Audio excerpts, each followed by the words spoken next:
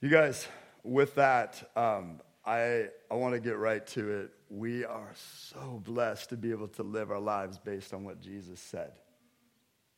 And I'm really, really excited that we get to talk about him. Really excited we get to, dig into what he said. But if that's all we're doing, it's an intellectual pursuit, and anybody can do that. We need the Holy Spirit to not only understand his word, but to build our life on what Jesus said. And he's not only willing, it was his great pleasure to give us the kingdom. And so we've been talking about the kingdom. And one of the first things we looked at is what Jesus said about the kingdom. Join me really quick, if you will, in Mark 1:15. Now, Mark is an amazing book, 16 chapters, and when we call them chapters, they're not like a normal chapter book. It's about 45 verses max. So about 45 sentences max. But in Mark, he's just, bam, he gets right to it. Immediately. That word is just repeated all the way through the book of Mark. And he's an action guy. He's saying this is who Jesus is, and this is what he did, and this is what he came for, and this is what Jesus said in Mark 1:15. The time is fulfilled, and the kingdom of God is at hand or near in your presence. Repent and believe in the gospel. Repent, change directions, change mind, believe in the gospel, believe in the good news of the kingdom. He's doing this in the context of one of his close friends has been not only arrested, but is about, I think at this point he's been beheaded. And Jesus is like, oh, sweet, kingdom's at hand. What? Looks like it couldn't get any worse. This wasn't even Rome that cut off the head. This was a Jewish king that cut off the head of a Jewish prophet because he didn't like what he was saying. You feel canceled? That's canceled. Right? And yet, we're talking about him 2,000 plus years later. God's word, God's kingdom, God's rule in his reign is forever. Forever. He rules. He reigns. So what and where is the kingdom of God? We've talked about this. I'll let you guys tell those who haven't been here, or if you haven't been here and you know the answer to that, please go for it. What and where is the kingdom of God? What's the kingdom of God?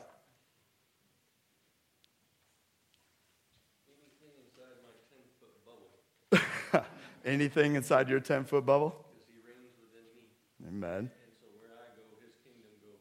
Cool. Thank you. So Eric's saying anything in his life, where he goes, God's kingdom goes. Sweet. Anybody else? Not, is that true for you? Amen. I hope it is. What's the kingdom? Is it outside of the 10-foot bubble, Eric, do you think? Do you think he rules and reigns everything? Oh, yeah. From a universal standpoint, like he's in charge? All that he has created. Hallelujah. Because it was him that spoke it all into existence and created us by his hands. Crazy. Bore his arm, it says, for our salvation. Anybody else? Heaven, absolutely. The kingdom of heaven, as Matthew says, synonymous with the kingdom of God, but heaven, his rule and his reign.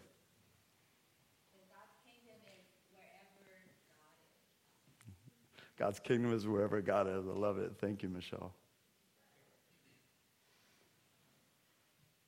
So what and where is the kingdom, right?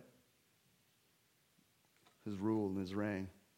Wherever that is, wherever he is. I love this summary, and I'm just going to read it for you because I didn't write it. It's from a sweet website called Got Questions. I encourage you to go check that out if you got questions. And check what they say by the word. Don't just take their word for it. But the kingdom of God has several aspects. The Lord is the sovereign of the entire universe. And so in that sense, his kingdom is universal. Check out 1 Timothy 6:15 if you get a chance. At the same time, the kingdom of God involves repentance and new birth. As God rules in the hearts of his children in this world in preparation for the next. The work began on earth and it will find its consummation in heaven. You can see Philippians 1:6. Noah and I were reading through Philippians a little bit together a couple weeks ago, and the reality on that is God is gracious and awesome, and he's God. Nobody else is. He's got plans for you. He's faithful to complete the work that he begins in you. You don't want him, he's not going to shove himself on you. But what and where is the kingdom? Could be in you. It's his rule and it's his reign. So let me ask you, kind of on the next idea here. Who is in the kingdom of God? Talked about this last week. Who's in the kingdom of God? Come on, I love it. Yeah, that's what she just said too. I love it so much. Julie Moser was here last week. She said, anyone who wants to be? How crazy is this? I want to be in the kingdom of God. Cool. Is there anybody who can be kept from the kingdom of God? Nope, except for those who want to be king in the kingdom of God. And I don't just mean sometimes. I mean, you're like, look, I'm going to follow God my way. That's not even a thing. And yet we make it a thing, or try to. But he wants us. It was his great pleasure, like I said, to give us the kingdom. So anybody who wants to, by his grace, who's in the kingdom? Brand new people, born again people, new life in Christ people. He's the one that calls us, and you're inviting me? Yeah, I paid for it with my blood. I want you in the kingdom. Great, so it's humble, dependent, trusting, believing people like children. This is what Jesus said. And so today we'll finish up this whole series that's a whopping 3 weeks long with how do we live in the kingdom of God. Can I say something that isn't part of the message, but I want to just bring it to you right off the bat, so I guess technically it's part of the message? Not by yourself. Not by yourself. But how do we live in the kingdom of God? Church, you got any ideas off of that? Just off of what we talked about, off of what you know. How do we live in the kingdom of God? In Christ's example as a servant leader, laying down our lives, giving up, trusting, believing. Good. What else? Loving people. Outstanding.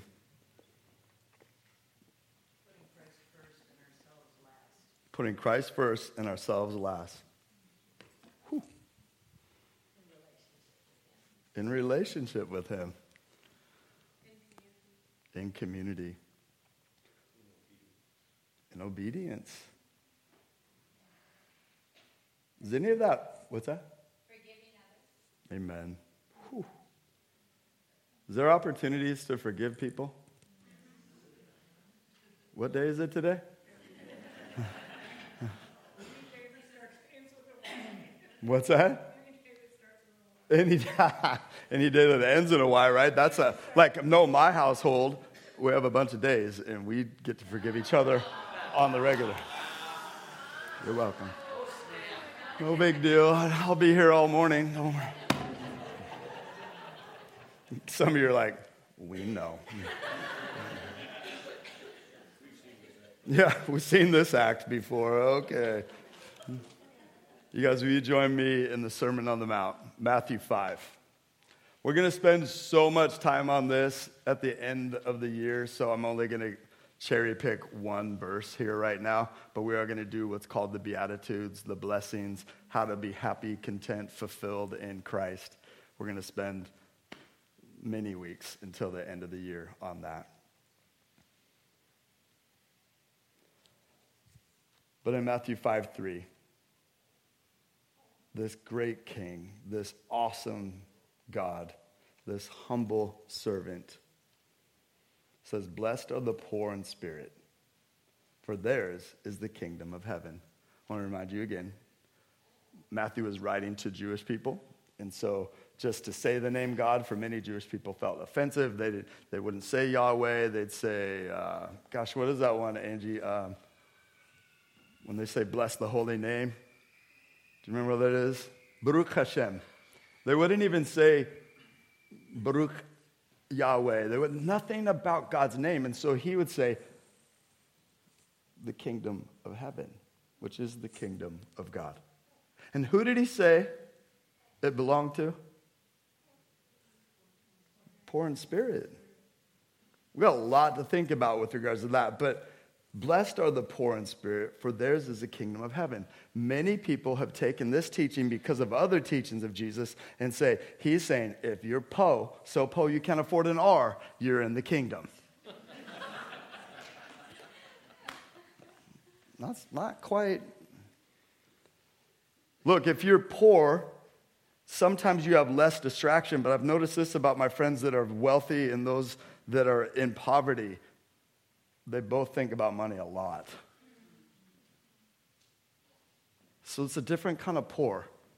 And I want to break it down for you. I have quite a few directions that I'm going to go today, which is not abnormal. We've seen this act before. This idea of being poor in spirit is something that for you and me, we've already talked about, and we've talked about it this morning. It's a poverty of spirit. It's recognizing that you and I are spiritually bankrupt apart from God. We don't have anything where God's like, I owe you one. You are amazing. I love that gold tooth. You shine like a diamond. Come on in. Well, I was at church so often. I was one of those people that yelled, we shouldn't shut down churches. We should keep them open. So I'm in. No, poverty of spirit is understanding that you and I don't have anything that God can look at and say, you're mine because you're so amazing. We don't have anything that we could say to God, or God could say to us, I should say. Salvation is yours. Because that very word, salvation, means you need to be saved from something. And what is it that Jesus, his death on the cross, his resurrection from the dead, his ascending and his giving us his spirit, what does that save us from? Ourselves? Death? God's wrath. All the above. We need a Savior because what we bring to the table is a need for a Savior. Like we're messed up. We're spiritually poor. I don't have my poop in a group. I don't have my soul on a roll. Everything's good here. Move on. Those people in Medina need you. They're so rich. No, we need him. And this is Jesus is saying, look, you've got to admit right off the bat. Check this out. Blessed are the poor in spirit, for theirs is the kingdom of heaven. He's declaring that before we can enter God's kingdom, we must recognize the utter worthlessness of our own spiritual currency and the inability of our own works to save us. It's not money poor, but it's spiritually bankrupt, and it's okay to admit it because everybody is. That's not where we stay if we're in him, and that becomes a problem. And so we're going to move on to something where Jesus actually gives us an application of what it means to be spiritually poor, to recognize that we don't have it together, that we need a Savior, that we need a King that isn't us. My father in the faith, Kevin Kavanaugh, taught me this a long time ago, and I'm sure he read it somewhere. Although he's amazing, most of his good stuff he stole from somebody else. Any smart human does. Like God created all of this good stuff. But he said, imagine two kids making mud pies, sitting in a mud puddle, throwing them at each other, and having a blast. Can you picture that right now? So have you been there, done that? This week? No, I'm just kidding. All right. You're like, I'm not going to tell. That's my story. All right, good. But you're seeing that. And then one of them says, oh my goodness, you guys, take a look really quick. These little kids. They're outside. What are they doing today with that, Kathy? They're worshiping? What a bunch of weirdos. Love it so much. All right. So he says, imagine that one of them looks at the other one and goes, oh, I wasn't supposed to get dirty. They're completely covered in mud and water. And the one goes, well, let me help clean you up. They can't clean each other up. They can't clean themselves up. Somebody clean has to come and clean them up. That somebody is Jesus. That poverty of spirit, that spiritual bankruptcy, whether you believe it or not, whether you're fully in addiction right now and you're just like, oh gosh, he's talking to me, or you've got everything you've ever wanted and you think, it's so good. He must be talking to somebody else in here. It's you too. It's all of us. And that somebody that cleans you and me is Jesus. And you and I have to admit it. This is where anybody can come into the kingdom if they admit that they need a king who's also a savior and redeemer. And if you don't want him as that, he'll be your judge. Will you join me in Luke 14? We were there last week on a different parable. And this particular time, he's at a party that he was invited to. And listen to what he says. Now, he told a parable. This is Luke 14, 7 through 11. He told a parable to those who were invited when he noticed how they chose the places of honor. You know what that's like, right? You been to a wedding that it's just kind of open seating? What's the first place that you think about sitting? If it's in the back, maybe so you can get out, or it's in the back because you don't want attention to be brought to you, or it's in the front because you want attention and you want to see good stuff. Is the dad going to cry? You know, all that stuff. But really, this is when we actually start thinking a whole lot about places of honor, is at the reception. We want to know who's going to get called first to go eat. Right now, we get assigned seats often in that, but if it's a sit where you want and you see numbers, you're like, oh, they're going to start with 1. Because I'm wasting away to nothing. It's been 10 minutes since I had something to eat. You know, you're just like, I need food. Well, he's watching these people at this feast sit in the places of honor, and they're jockeying for position. You guys, I absolutely despise being in a culture where the pastors and the elders and the evangelists and the worship director and all that have a seat up on the stage. We're not quite there anymore, but there's a lot of places like that. I don't like that. I was at a prayer thing, and they're like, oh, all the pastors, all the people that are going to be praying are going to be sitting up front. And I'm like, can I just sit in the audience? And my legs still work. I can walk up on there. I can pray, and I can go sit back down. Oh, no, it's a seat of honor. Feels weird. Not because I don't think that God has honored me and given me a mantle and power and position and all that, but he's done that. Have you ever heard me introduce myself as Pastor Aaron? Only when people need to hear it. I'll sign a letter of recommendation, lead pastor Aaron Day, right? Because that's what people need and that's what they talk about. But my name's written in the Lamb's Book of Life. That's the big deal about me. And you know who wrote that name there? Not me, not my mama, not my wife, not my kids, not somebody that was just being nice for a moment. It was Jesus. That's the big deal about Aaron Day. That's the big deal about you. That's spiritual poverty. I don't try to sit in a spot of honor, and yet I'll sit up here and I'll stand up here every service for the most part. And you know why? Because you lovingly distract me. I want to see you. I want to see how you're doing.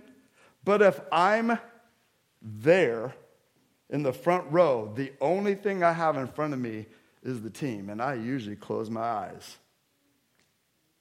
Now, I'm a distraction to some of you, so maybe that's something I got to work on.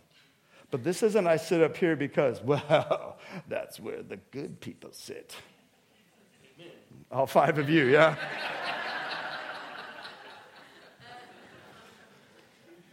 No, you guys, Jesus saw this, and he called it out.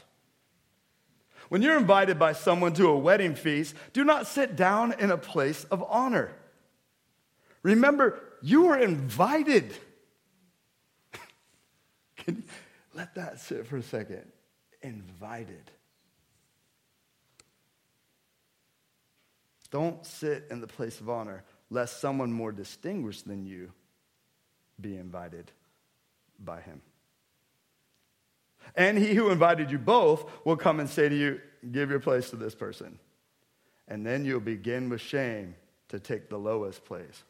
Womp, womp, womp. It's the walk of shame.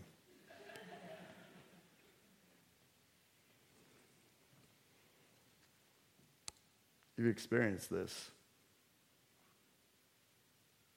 Some of you dating online have experienced it. Some of you dating in person have experienced it. Some of you married have experienced it. Some of you as parents have experienced it. Some of you as kids have experienced it. Teachers, bosses, workers, students. You think they're talking to you. You think they're choosing you, and it's actually somebody else. You've been married, and they think you should be somebody that you're not. They thought you were somebody that you're not. And you feel shamed. You feel embarrassed. You feel less than. And Jesus is saying, when you make it about you, this is how it ends. You're embarrassed. You're shamed. Start humble and watch him lift you up. Oh my goodness, there's so much about that in the Word. So much. James 4:6. I mean, goodness, friends, I go forever on that one, but I'm going to bring it back. But when you're invited, go and sit in the lowest place so that when your host comes, he may say to you, friend, move up higher.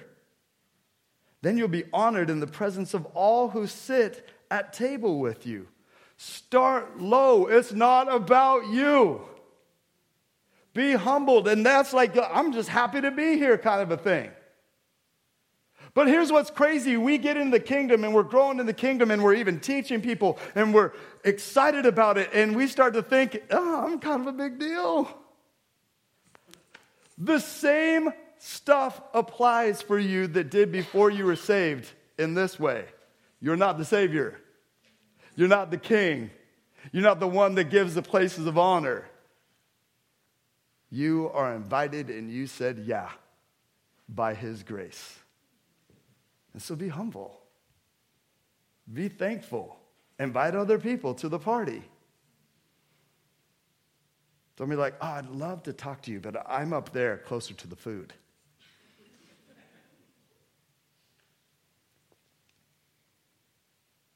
For everyone who exalts himself or herself will be humbled. And he who humbles himself will be exalted. Who invited these people to the party? Did they invite themselves? We got those people. So what are you doing on July 4th? No. This is an invite. You're invited. It wasn't your party, but you're invited to the party to celebrate it, to enjoy it. And you show up and you look around and you're like, oh gosh, I need a seat of honor. Those are the things that happen to us as we grow closer to the Lord. As we grow closer to the Lord, we should be like, he's so awesome. And I'm so blessed to be here. We get so much like that we don't need people to help us. We don't go to men's things. We don't go to women's things. We don't serve because somebody should serve me. Or I gave up the office.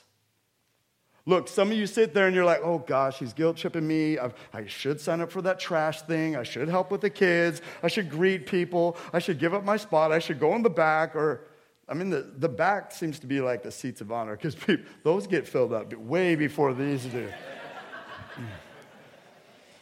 But here's what's up. This isn't a guilt trip. This is a reminder. Dear friend, if you're in the kingdom, there is a king and you're not him. So follow him. Thank him. Come to the party. Invite people to the party. Be excited to be at the party. I'll say it like this. Jesus beautifully summarizes his kingdom message right here. He said it in another way. If you want to be great, be the servant. This should sound familiar because the King of Kings is a servant king.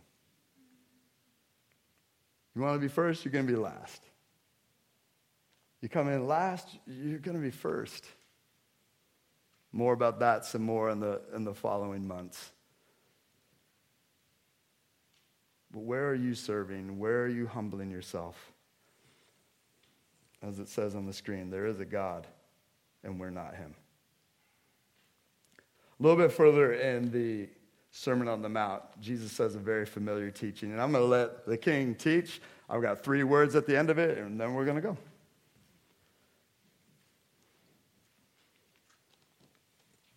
Matthew 6, 25 through 34.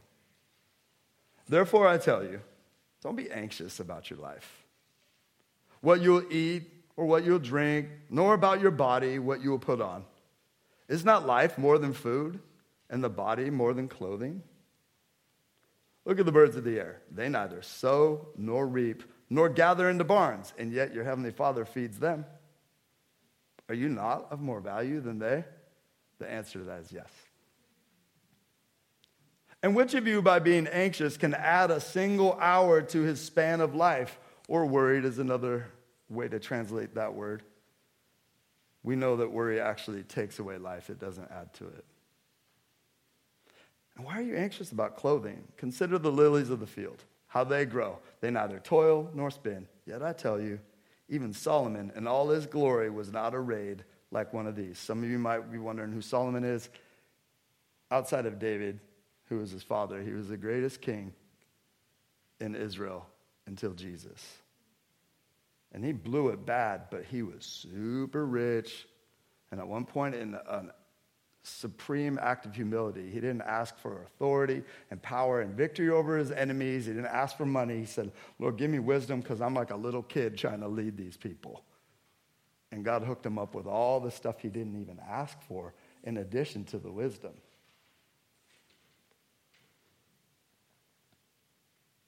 And so if God clothes the grass of the field, which today is alive and tomorrow is going to be thrown in the oven, will he not much more clothe you, O you of little faith? Therefore don't be anxious, saying, where shall we eat, or what shall we drink, or what shall we wear? For the Gentiles seek after all these things, and your heavenly Father knows that you need them all. But seek first the kingdom of God, and his righteousness, which means his right way. And all these things will be added to you. Therefore, do not be anxious about tomorrow, for tomorrow will be anxious for itself. Sufficient for the day is its own trouble. How do we live in the kingdom of God? In 3 of the final 4 verses here, he gives us what Warren Wiersbe says, these 3 words. Faith, Father, first. Remember, trusting God to meet our needs. First of all, salvation. You're poor in spirit. You can't do it on your own. It's actually pretty freeing to come to that moment and go, oh, there's a Savior and I'm not him. I don't know if you guys remember the Beethoven movies. Anybody remember those little movies? There was this little girl on the phone, and she said, oh, they broke up for religious purposes. Well, what do you mean? Well, they had a religious difference. Well, what was the difference? Well, she thought she was God, and he disagreed. That's our problem. We think we're God, and he disagrees. Nate gave you a great treatise of it, right? Started with Lucifer, who's now Satan. He thought he could be in charge. Then the first 2 people thought they could, and then everybody after them did. And Jesus continually says, no, you can't. You're not good at it. So have faith that he's the one that will take care of your needs. Remember, Father, knowing that he cares for his children, similar to the first word, faith, but believing that he actually cares for his people, for his children. He's Abba, he's Daddy. And then first, putting his way, his will, his kingdom, his path first. Well, how do I learn about that? You can on Sundays. It's really important to read all the time, to talk all the time, but to live all the time. Seek first his kingdom and his righteousness. And all these things will be added to you, all the stuff that you need. And so how do we move towards Jesus? Various ways, so many different ways. But it has to start with humility. You have to, as he said in Mark 1:15, repent and believe. Turn from your way. Some of you sit here this morning just right on the cusp of what we call 4th of July, which is also called Independence Day, and you are super independent. Like deadly independent. I don't forgive people. I can't do this. I'm here, but I just don't get it. I don't understand. I've prayed the prayer. Nothing changes. Maybe a little different way to look at independence. In space dependence.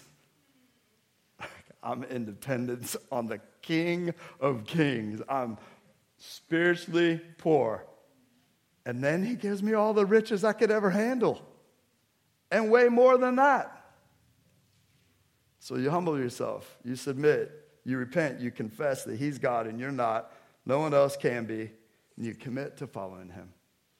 As Romans 10:9-10 says, confess with your mouth that Jesus is Lord. Believe in your heart that God raised him from the dead, and you will be saved. Then how do you move towards him from there? Some of you are past that salvation spot, although you can thank him every day and remember that he saved you, but you need to follow him with your whole heart. You're really divided. You got a lot of different things that are vying for your attention and getting it. So repent. He already knows you're the same person who seriously needs a Savior. You just have one, and you've forgotten it. So humble yourself. Come back to him. He's crazy about you, but he's not like, oh, you want to be the king? Try the crown on. See if it fits. No, it don't. And it won't.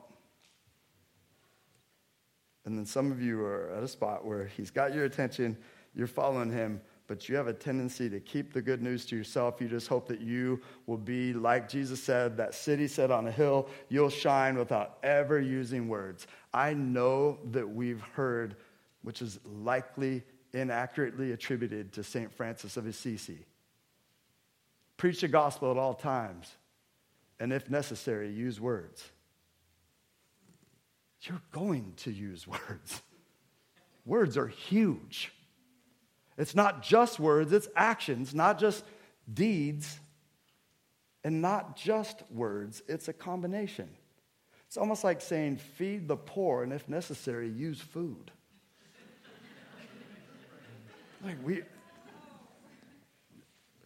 You believe him? Tell somebody about it. Tracy, may I say why you wanted us to come help your neighbor?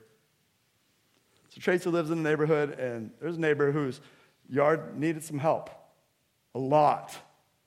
Ton of neighbors are around there complaining about it. And like Benjamin Franklin said, any fool can complain, and most do. And she's like, why don't we help instead? Inside and out. This is the next step for many of us. We need to actually not just complain about everything being on fire. We need to try to point them to the one that puts it out.